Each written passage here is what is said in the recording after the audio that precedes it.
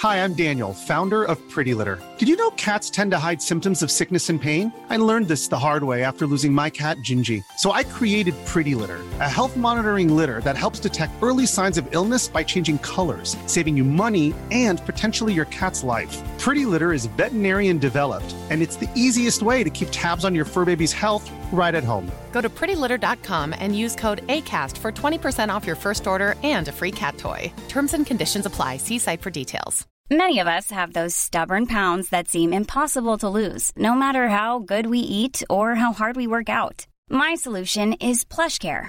PlushCare is a leading telehealth provider with doctors who are there for you day and night to partner with you in your weight loss journey. They can prescribe FDA-approved weight loss medications like Wegovy and Zepbound for those who qualify. Plus, they accept most insurance plans. To get started, visit plushcare.com/weightloss. That's plushcare.com/weightloss.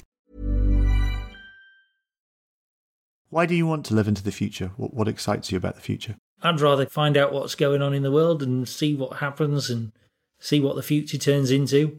You know, when people turn around to me and say, oh, why would you want to live forever? Life's rubbish. I just think that's a bit sad because I just don't feel that way. I think it's a worthwhile thing to do. And the thing that really makes it worthwhile is the fact that you could make it go on forever.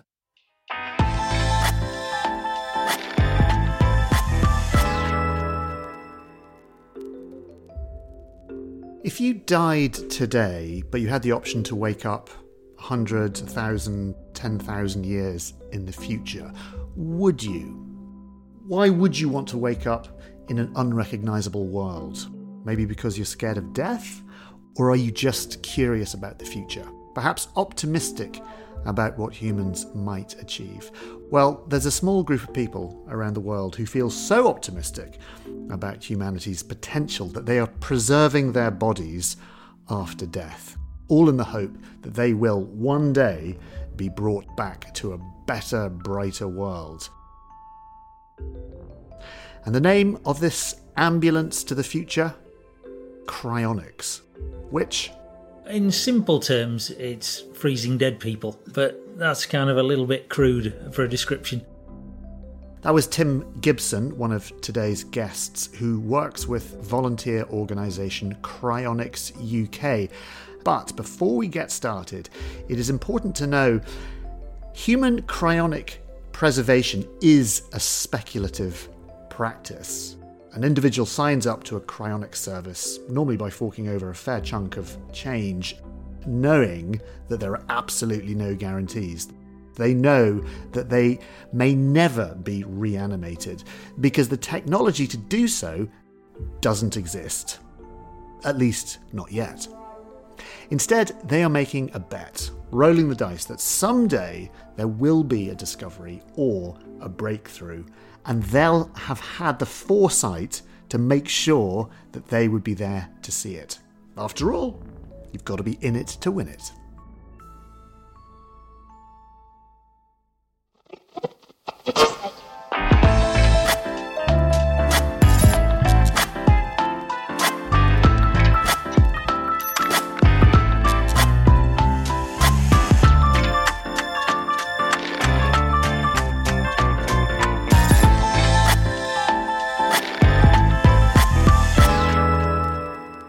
Hi, I'm Dallas Campbell, and you are listening to Patented. It's a podcast all about the history of inventions. And today I'm joined by two guests to explore the past and future of cryonics.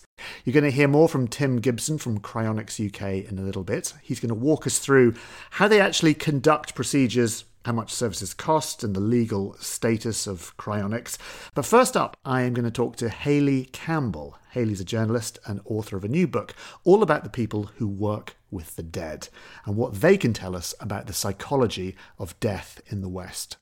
Whilst reporting the book, she took a visit to the Cryonics Institute, a facility founded by Robert Ettinger in 1976, who's regarded as the father of cryonics. Hayley, welcome to the show. It's nice to have you. I'm really enjoying the book. I'm really, really enjoying it. Not just because of what it's about, obviously, which is fascinating, but some sparkling prose in there. It's really nice. I keep finding little bits. I'm like, God damn, I wish I'd written that. It's really nice. Actually, you know what? Can I read a bit? I wanted to read that James Baldwin bit from the beginning. Oh, he's good. Start with James Baldwin. Yeah, James Baldwin, a civil rights activist and writer from the 60s. Yeah, and writer and general cool guy. This is what James Baldwin says at the beginning. I love it. I love it. Life is tragic simply because the earth turns, and the sun exorably rises and sets. And one day for each of us, the sun will go down for the last time.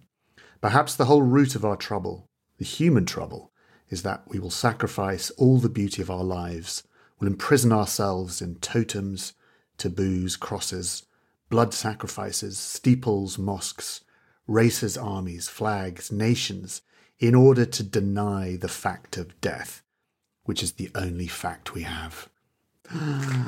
He's so good. It's really good, isn't it? This is the thing. Really good. Before we talk, obviously, about what the subject is, but you've kind of had your own sort of fascination with death. I mean, we're all fascinated with death, I suppose, but we're just briefly for our audience, tell me where your particular fascination came from. Well, I think that everybody says the big taboos in the world are sex and death, the things we can't talk about. But when I was at school, we had a whole class about sex. But when it came to death, I went to a Catholic school. So we were taught about heaven and what happened to our souls. But I had all of these practical questions about what actually happened to the bodies.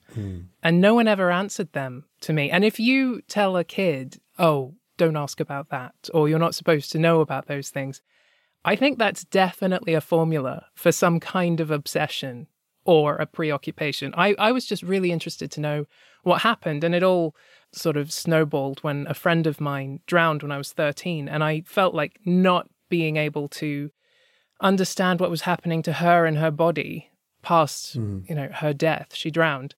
Was a block in front of my grief. I had all of these questions and no one would answer them properly or in any way that I felt did answer them. It was just things about heaven. And I knew there were practical things. So I just used my position now as a journalist, as a nosy journalist, to go and ask everyone what it was about and to show me what they do for a living. There are practical problems, isn't it? I don't know, the human condition isn't really geared towards dealing with death. We get so attached to people, and then suddenly when they're not there anymore, we can't really fathom it. And I suppose culturally, throughout all of human history, we're so conditioned to try and survive past one's own death, which is why I guess we invent things like religions and heavens and gods.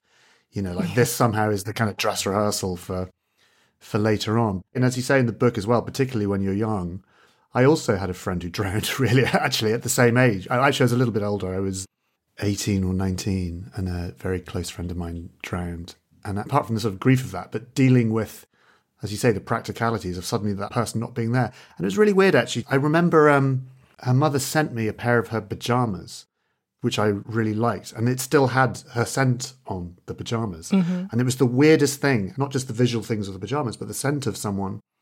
Anyway. Yeah. Let's talk about surviving death. If you're a Catholic, there's obviously ways that you can do that. Confession, pearly gates, that kind of thing. It's not guaranteed, if I'm honest. But I certainly remember when I was a kid in the 70s and 80s, this idea of, well, what I used to call cryogenics, but actually you point out in the book, it's not cryogenics. It's this idea of freezing yourself.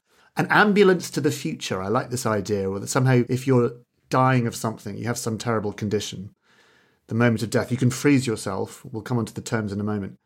And then hopefully sometime hundreds of years in the future, they'll come up with a cure for whatever it is you died of, defrost you in the microwave, and then sort you out. And then, hey, we're back again.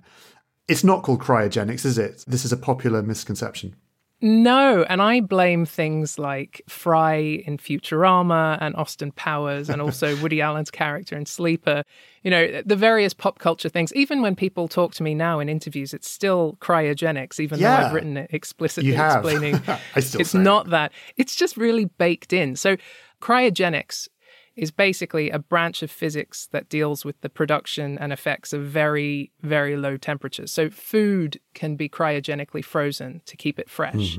But cryonics is for the preservation of corpses for later revival.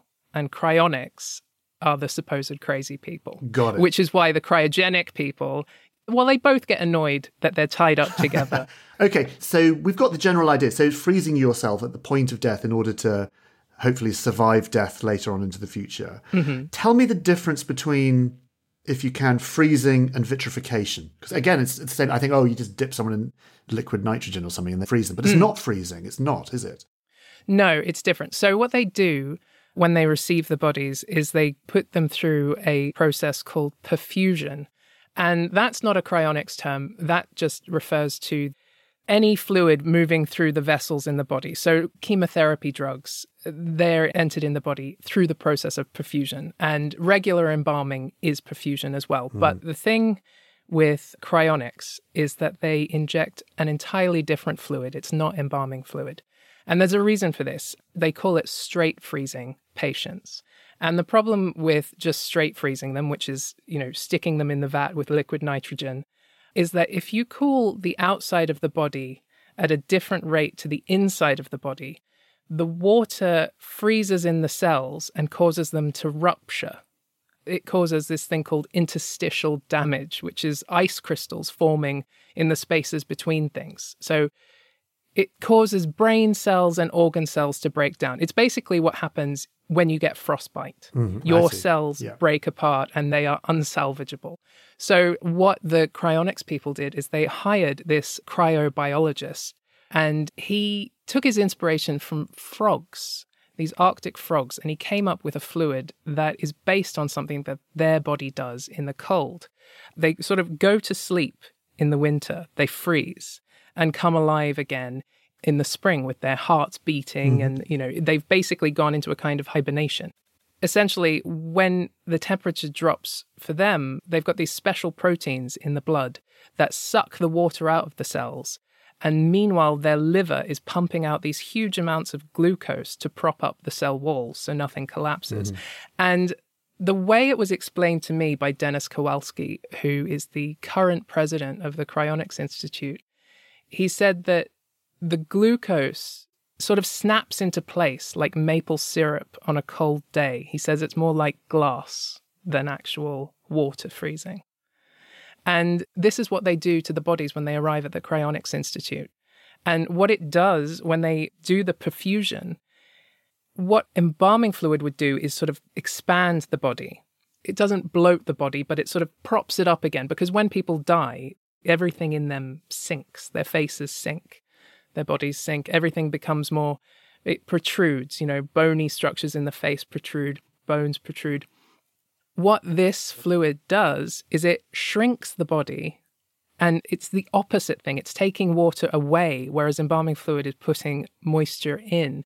And Hillary, who works at the Cryonics Institute and is the woman who showed me around, she said that the people who go through this process end up looking sort of bronzed and mummified. And the way I described it in my book is they take a grape and they make a raisin. Yeah. And then that's what goes into the cryostat tanks.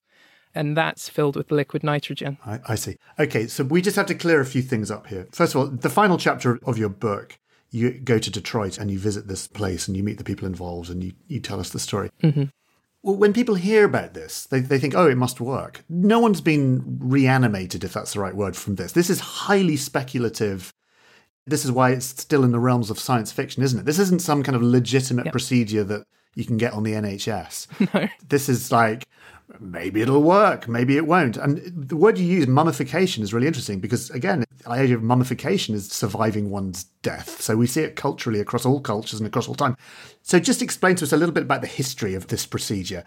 So it all started with a guy called Robert Ettinger, who was a physics teacher living in Detroit. And in his 40s, he wrote this book about how he thought we could all live forever. And it was called The Prospect of Immortality. And what's weird is that it made him super famous for a very short time. He was on Johnny Carson's Tonight Show. You can see clips of him on the internet. And initially, his book started out as a little self-published pamphlet that he was pushing on people, and he was hoping that once he got it into the right hands, he could spark this movement and, he could change the world. Death would no longer be a thing because he believed that death was a disease and one not necessarily fatal. And he wasn't the first one to put this idea across. Well, he's kind of right, isn't he? I mean, as science technology comes along, we get cures for things and suddenly we manage to stave off. But no one's got out of here alive, as Jim Morrison reminded us. Yeah, there are lots of people working on aging as a disease. And we don't like the idea of aging and dying generally. We invent creams for that sort of thing. I did think when I started this that I would be going to find crazy people, but it completely stunned me. That's not what I found. Because I had read Ettinger's book and I found it to be mostly hopeful. It's very heavy on the science of freezing, but any question that came up, he'd go, oh, the future people will figure this out. Mm-hmm. And when you speak to people in cryonics, if there's any question, it's like, oh, people in the future will figure that out. But they do seem to admit, and you talk about this, that they don't really know. I mean, there is a built-in optimism, as you say, but they're quite honest. They seem to be quite honest about, this. We don't know whether this will work, but yeah, you got to be in it to win it. That's what I liked about it. They considered themselves to be part of this big experiment.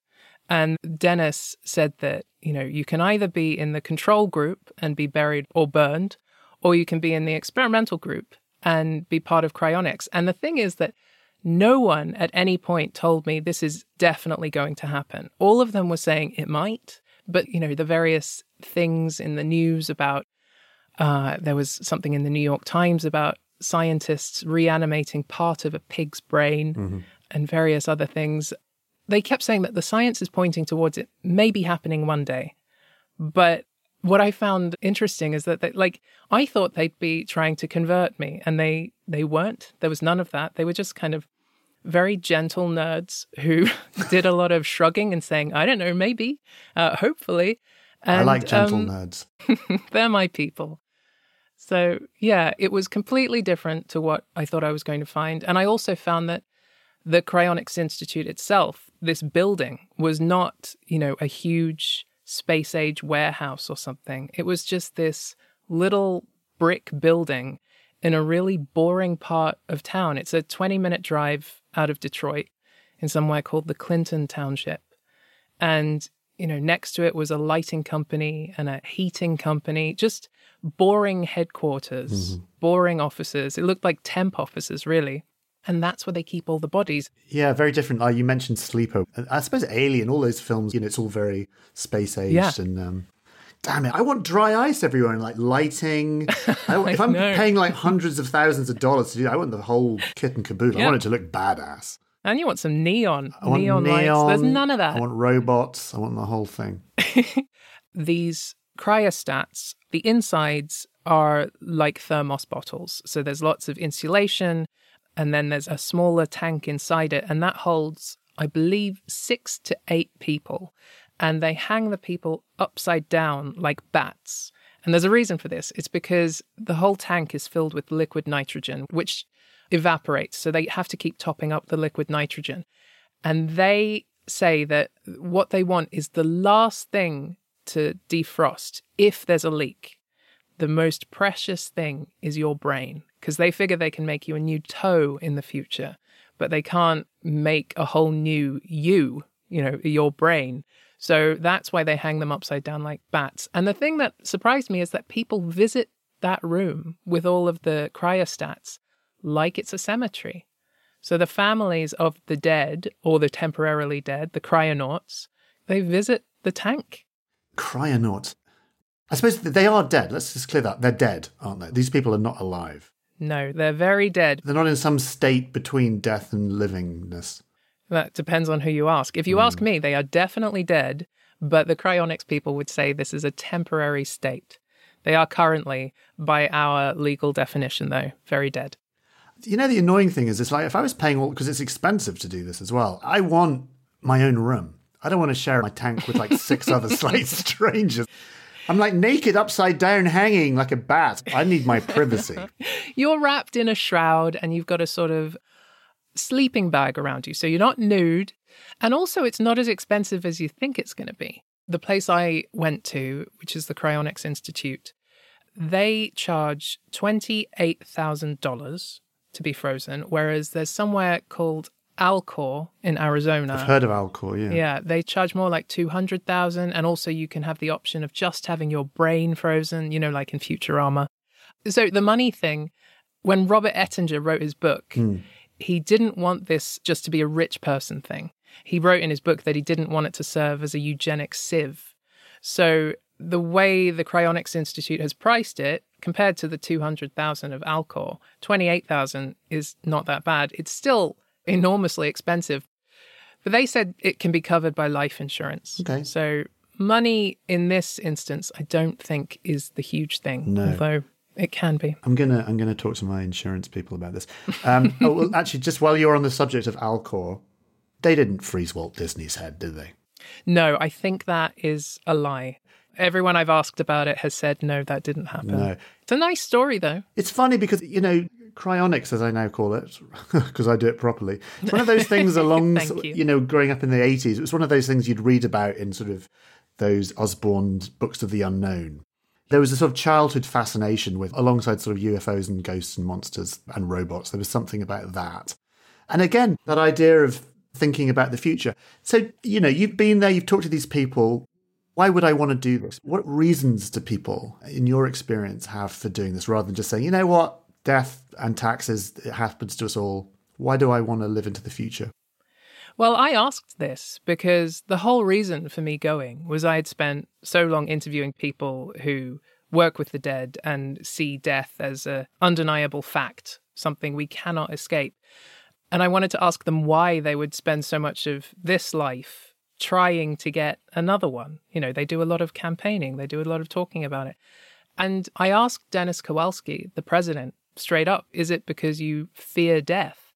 And he said no, because he's a paramedic in his day job, and he spends his life taking people to the hospital in that ambulance. And like you said, he considers this an ambulance to the future and a hospital in the future, should that hospital exist. And so he said it wasn't about fearing death at all. He likes life and he wants to get more of it. That's how simple it was for him. But when I spoke to Hillary, who does the perfusions in the building, I asked her if it was about fear of death. And she said, sort of. Nobody ever, when they sign up, says they're doing it because they fear dying. But I think it's just that she thought that the younger group, because there are lots of younger sign-ups now, more than ever. And she says it's because people have a trust in technology that there hasn't been before, which I think is interesting. Because when I tried to interview Dennis Kowalski, the internet kept dying, the Skype didn't work, and the technology was just not working. And he is putting all of his faith in technology. But I don't share his idea of this utopian future thing. He's a science fiction nerd. He learned about cryonics from, science fiction magazines. And I don't know if you're like me, but when you read science fiction, do the dystopian things hit more with you, or is it the utopian ideas? It's really interesting. You watch, I mentioned David Cronenberg, or you watch Blade Runner, you watch Terminator, you see these sort of dystopian futures. I'm like you. I don't have this slavish faith in technology for the same reasons. When I hear unexpected item in the bagging area, it doesn't fill me with that transhumanist dream. It just makes me cross. No. There's something you said that's really interesting. You said that at the place in Detroit, and you talked to these people, they don't fear death, but in a way they want more of life. And reading your book, which I've become slightly obsessed about, it's really good. Every so often, there's just a couple of lines. You've got a very good turn of phrase. There's a couple of lines. I just want to read this. It's from the chapter on cryonics. To me, this really kind of sums up the whole thing about our attitudes to death and why people do this. You write, life is meaningful because it ends. We are brief blips on a long timeline colliding with other people, other unlikely collections of atoms and energy that somehow existed at the same time that we did. Even in the best circumstances, being reanimated could result in a permanent homesickness for a time and a place you cannot return to, a time and a place that no longer exists. But if none of this is hurting anyone, if it helps these people live and it helps them die, I see no reason to deprive them of their experiment or to mock it. I like their optimism, but I do not share it. We do what we can to get by. It is a lullaby on a deathbed. Who wrote that? That's great. I don't know who wrote that. It's pretty good, though. It's pretty good. I have to say, I'm with you on everything about that. Life is only good because it ends. For me, it's like, if it just went on forever, if you're immortal, like in Douglas Adams, like in The Hitchhiker's Guide to the Galaxy, it just becomes pointless. Exactly. I think for me, I spent too many teenage years reading too many vampire novels to believe that living forever is in any way good or desirable. So I don't share them. I agree. And a bit like podcasts as well. They're only good because they have to end. Yes. Unless you're Joe Rogan and then you go on for hours and hours and hours. I think that's a good place to pause. But listen, thank you so much for coming on and chatting about it and your experiences with the Cryonics, the people of the Cryonics. It's a great read. It's really good. Thank you very much. Thank you. That was Hayley Campbell. Her book, All the Living and Dead, is out now, and it's absolutely terrific. We're going to be back after this quick break with an interview with Tim Gibson from Cryonics UK, a not-for-profit organisation who provide assistance to cryonic patients from administering the procedure to ensuring the bodies are shipped to the storage provider, etc., etc. So if you're interested in freezing yourself at the point of death, stay tuned. I think there's a misunderstanding in general culture as to what death is. And death is just the point when current science has given up trying to fix you. And in some cases, they give up before they've run out of ideas.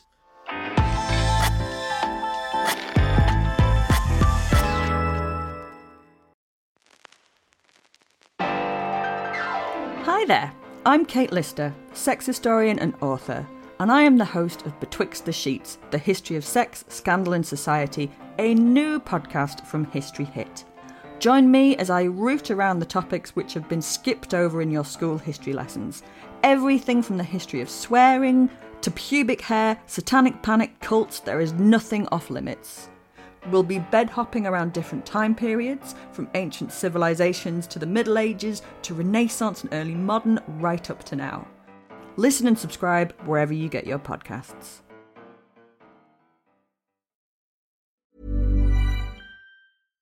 Hi, I'm Daniel, founder of Pretty Litter. Cats and cat owners deserve better than any old-fashioned litter. That's why I teamed up with scientists and veterinarians to create Pretty Litter. Its innovative crystal formula has superior odor control and weighs up to 80% less than clay litter. Pretty Litter even monitors health by changing colors to help detect early signs of potential illness. It's the world's smartest kitty litter. Go to prettylitter.com and use code ACAST for 20% off your first order and a free cat toy. Terms and conditions apply. See site for details.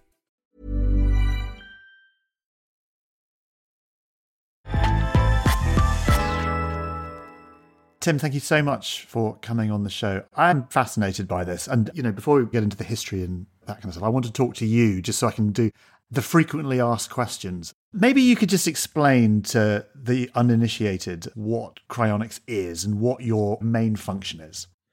In simple terms, it's freezing dead people, but that's kind of a little bit crude for a description.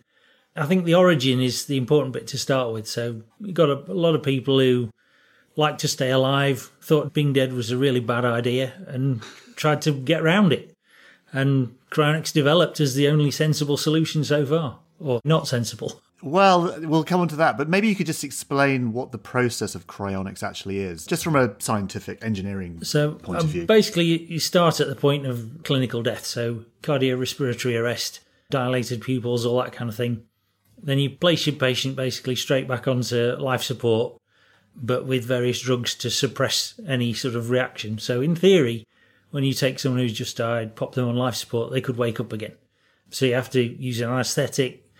Generally speaking, there isn't a massive risk because they're pretty dead.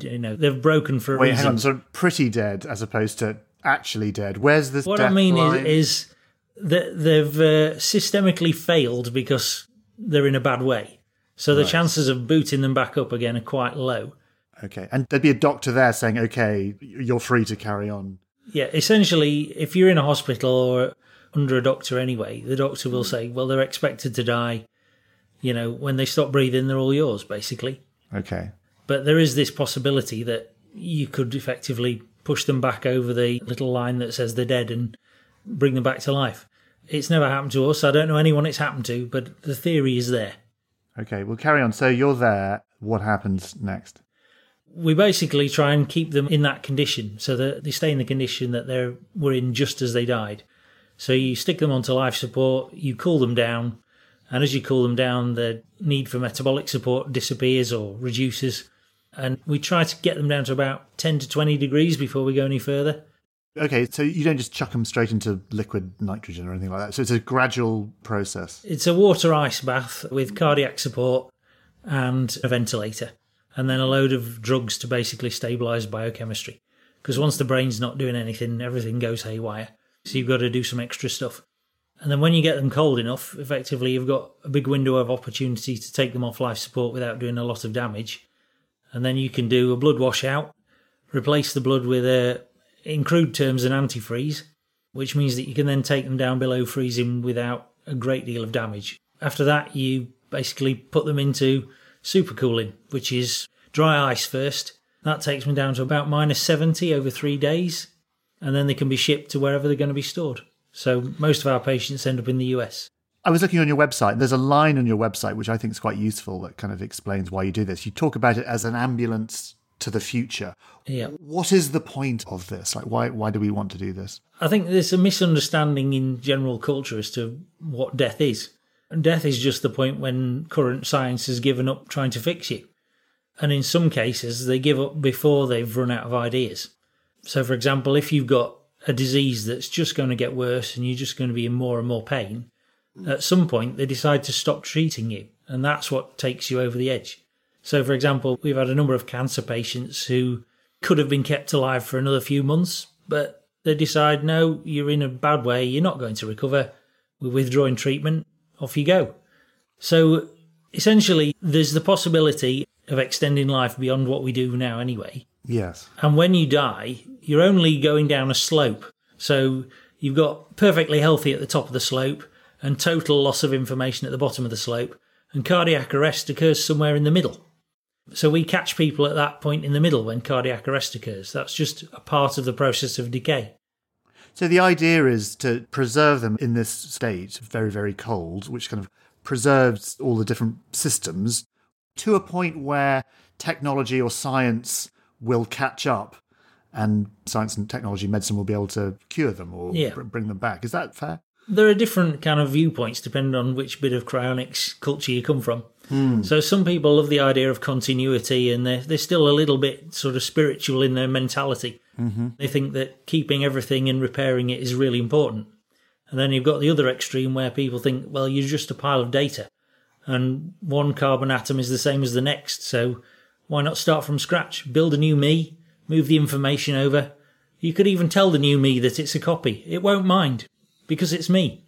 Well, this is the thing. It gets into all kinds of questions about where I am and who I am and what I am. Because I noticed on your website as well, you can do things like whole body freezes. You can freeze a whole body, or you can just freeze a head. Yeah. Of course, that raises all kinds of questions for me. It's like, well, why would you just freeze a head? It would be the idea to take a brain out and stick it in another body, therefore preserving that sense of self. Is that the idea?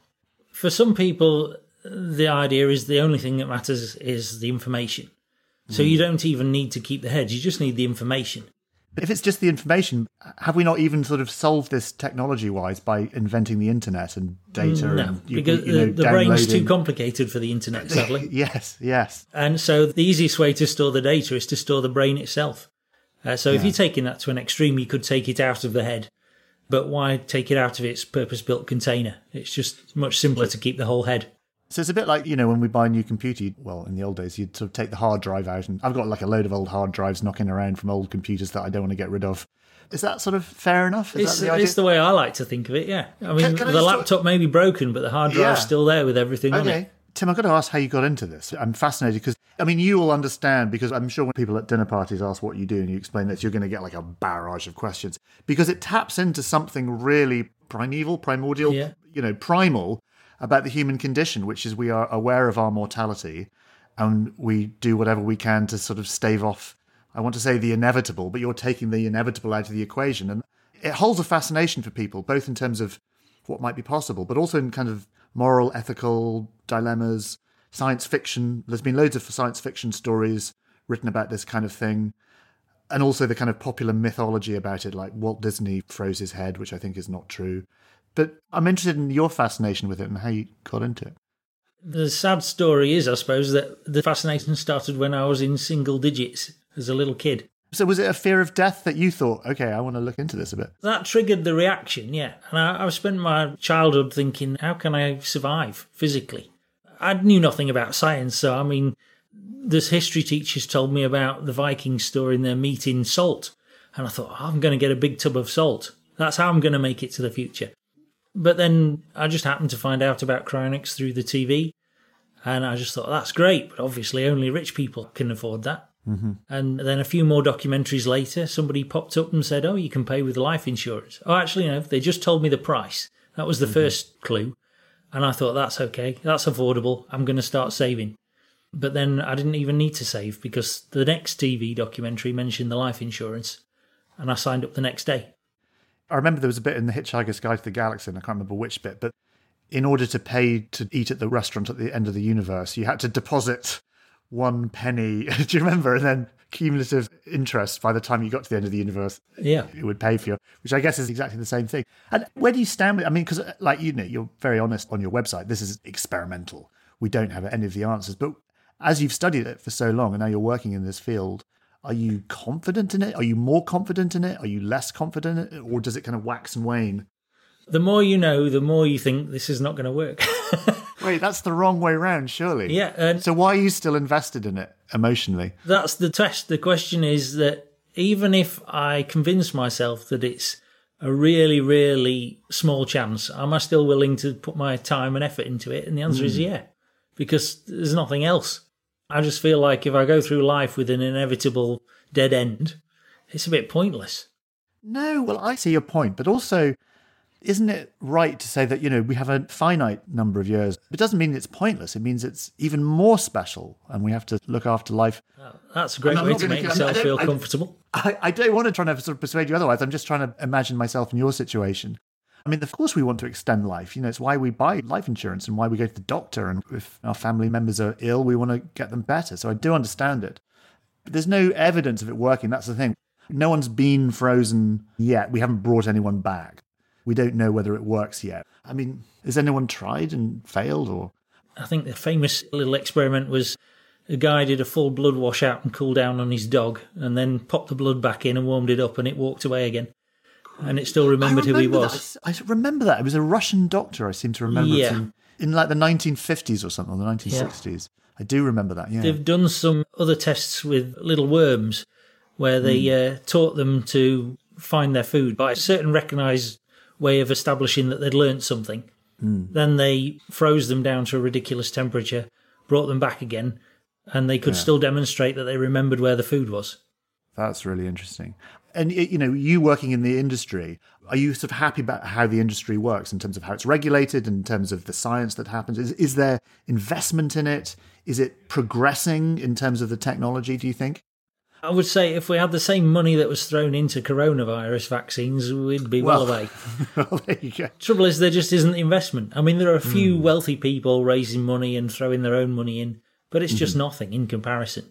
So what we're talking about here is buying a lottery ticket, really. There is no guarantees of anything. The chances of survival, in inverted commas, are slim, but it really is kind of, you got to be in it to win it, even if it is very unlikely. The strange thing about it is the revival is the smallest problem, in one sense, because you're relying on the technology to develop and you can afford to wait for it. The hard part is whether you actually get frozen in a good condition. So a lot of patients that we have are fit and healthy. A lot of them are car crashes of ill health. And effectively, they've killed themselves before they even die by destroying their biological systems. So they have terrible physiology, which makes them harder to preserve well. So if you don't get a good preservation, you get tissue damage, you get data loss. But if you get past all those problems and you get good data preservation, it's just a waiting game. There's a million ethical questions I want to ask. Like, for example, let's imagine somewhere in the far future we do resuscitate one of these people, but their condition is so terrible and they're in a kind of vegetative state. It won't happen because it's in the contract. Oh, okay. I haven't read this. The contracts basically say, print yet. Unless you can do it properly, don't do it. Oh, that's interesting. And do you think it's all kind of legit? I mean, for example, if I paid you £100,000 to turn up at the moment of my death, you're going to show up. You know, hopefully. Okay. So, I mean, in terms of what you specifically do, because I know it's a voluntary organisation, isn't it? You're not contractually obliged to turn up. No, well, we have one of those sneaky agreements that says, if we turn up for you, this is the basis of the contract for turning up. The first part is we're not guaranteeing that we'll show up. And if we don't show up, you don't give us any money. Blimey. And you're paying for this insurance. Yeah. You're doing this. So presumably you know the people who are going to turn up because you work with them. So Well, yeah. The comical thing is that when I first signed up, I was only 19, and my dad was convinced I'd joined a cult. Well, they've not taken all my money yet, and now I'm in the cult. I'm one of the cult. It's funny. I mean, you must get all the questions from people. I'm wondering how you deal with it, because you can understand, A, the skepticism about an operation like this, and B, the fact that it just raises so many difficult moral, ethical, logistical, legal problems. Throw them all at me because I know all those answers. I know. Well, let's start with the law. I mean, is it legal? So the way the UK legal system works, at least, well, in theory, most of the legal systems are that if you don't write anything down, then there's nothing to stop you doing it. Sadly, quite a lot of countries have a different culture. And if they can't find anything that allows them to do stuff, they won't help you in case they get in trouble. But that just doesn't happen in the UK. If you walk in a hospital, or when we first started walking into hospitals, they would speak to the lawyer, and the lawyer would say, can't find anything to stop us doing this, let's carry on. Sounds a little bit kind of on the edge of the law, maybe. Well, not really. For a start, it's been to court. So There was a High Court case back in 2016. A young girl basically had cancer. She'd read about cryonics on the internet. She asked her mum to help her. Her mum said, yeah, why not? They arranged some funding from relatives.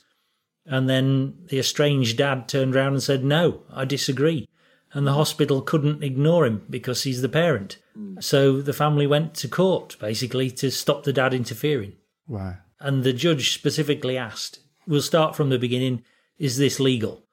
And they got various regulators in who said, we can't find anything that stops it being legal. It's not even regulated by us. It doesn't fall under our remit. And the court basically concluded that there was nothing to make it illegal, and therefore it was allowed. The phrase they use is lawful, because it's not banned or anything. No. I mean, the fact that not many people do it, I suppose, is a thing that if it became a common enough thing, then we'd have less questions about it, and perhaps we'd sort of... I mean, you've only got to look at how heart transplants started. I mean, when Christian Barnard first started, he was called a monster, and people worried about where their soul was going to go, and who would they fall in love with if they had someone else's heart, and crazy stuff like that. So that was definitely a bad thing when it was invented, apparently. You know what this reminds me of? It reminds me of mummification in Egypt, the idea that the pharaoh would die, or whoever would die, and you would pull their organs out and put them in canopic jars and wrap them in balms and ointments and preserve the body. The idea of preserving oneself seems to go back to the beginning of time, really. Yeah. We still get people phoning us up trying to cryopreserve people who've already been buried. And we kind of shy away from them and say, no, this is not what we're about. We're not in the business of mummification. We're trying to preserve data, and there won't be any. Yeah. Great thing about mummification, and I've worked with a few mummies, is that they do preserve the body, and you can learn all kinds of extraordinary things about the past from studying mummies. And I'm wondering, actually, in decades in the future, or hundreds of years, people will find these and learn all kinds of things about us, and in a similar kind of way. Well, if we make it. The companies could go bust. Well, this is it. But they do have mechanisms to get around this. I mean, first of all, they're all non-profit, and non-profits are statistically more likely to survive. They also separate out all their funding. So you've got an organisation that runs the daily activities. You'll have a separate fund that looks after patients. You'll have a separate fund that owns a building. And all these are not connected. So let's say if somebody falls out with what they call the storage provider and tries to sue them, they can't actually touch the money that looks after the patients because it's a separate amount of money. So it's basically a giant trust fund. Why do you want to live into the future? What excites you about the future? Well, I like what I'm doing today. Well, to a point. Going to work's not great, but, What's your day job, by the way? I'm a landlord. Property, okay. But basically, I just think I'd rather find out what's going on in the world and see what happens and see what the future turns into. And, when people turn around to me and say, oh, why would you want to live forever? Life's rubbish. I just think that's a bit sad because I just don't feel that way. I think it's a worthwhile thing to do. And the thing that really makes it worthwhile is the fact that you could make it go on forever. or at least a long time. That's a good place to pause. Tim, thank you. Okay, that is it for today. Really, really interesting episode. Goodness, lots to process there. Thank you very much to Tim and Hayley for joining us today. I really, really enjoyed speaking with them both. Absolutely fascinating episode. If you enjoyed the episode today as well, don't forget, leave us a review and a rating, all that kind of thing, or even share the episode with a friend, frozen or not, who may enjoy it. That's going to really help us out. Inspired by our interview with Tim, we're going to be covering the invention of mummification, so stay tuned for that and subscribe now to catch new episodes every Wednesday and Sunday. I'll look forward to your company again soon.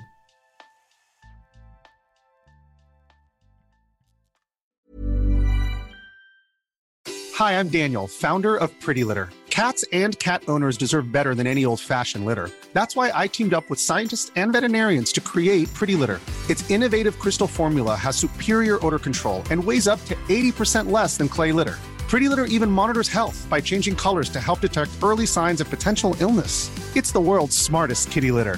Go to prettylitter.com and use code ACAST for 20% off your first order and a free cat toy. Terms and conditions apply. See site for details. While I still have you, very briefly, if you fancy getting all of the History Hit podcast archive and new episodes ad-free, along with hundreds of history documentaries to watch, download our app across Apple App Store, Google Play and smart TV platforms. Follow the link in the show notes or go to historyhit.com/subscribe. There is thousands of hours of history on there, including a documentary on science in the Middle Ages with Seb Falk, and also one with me talking about the secret history of the space race. As a patented listener, you get a special gift if you use the code PATENTED at the checkout. You get 50% off your first 3 months. That's PATENTED for 50% off your first 3 months. And if you're an Apple listener, you can subscribe for new ad-free podcast episodes within the Apple app.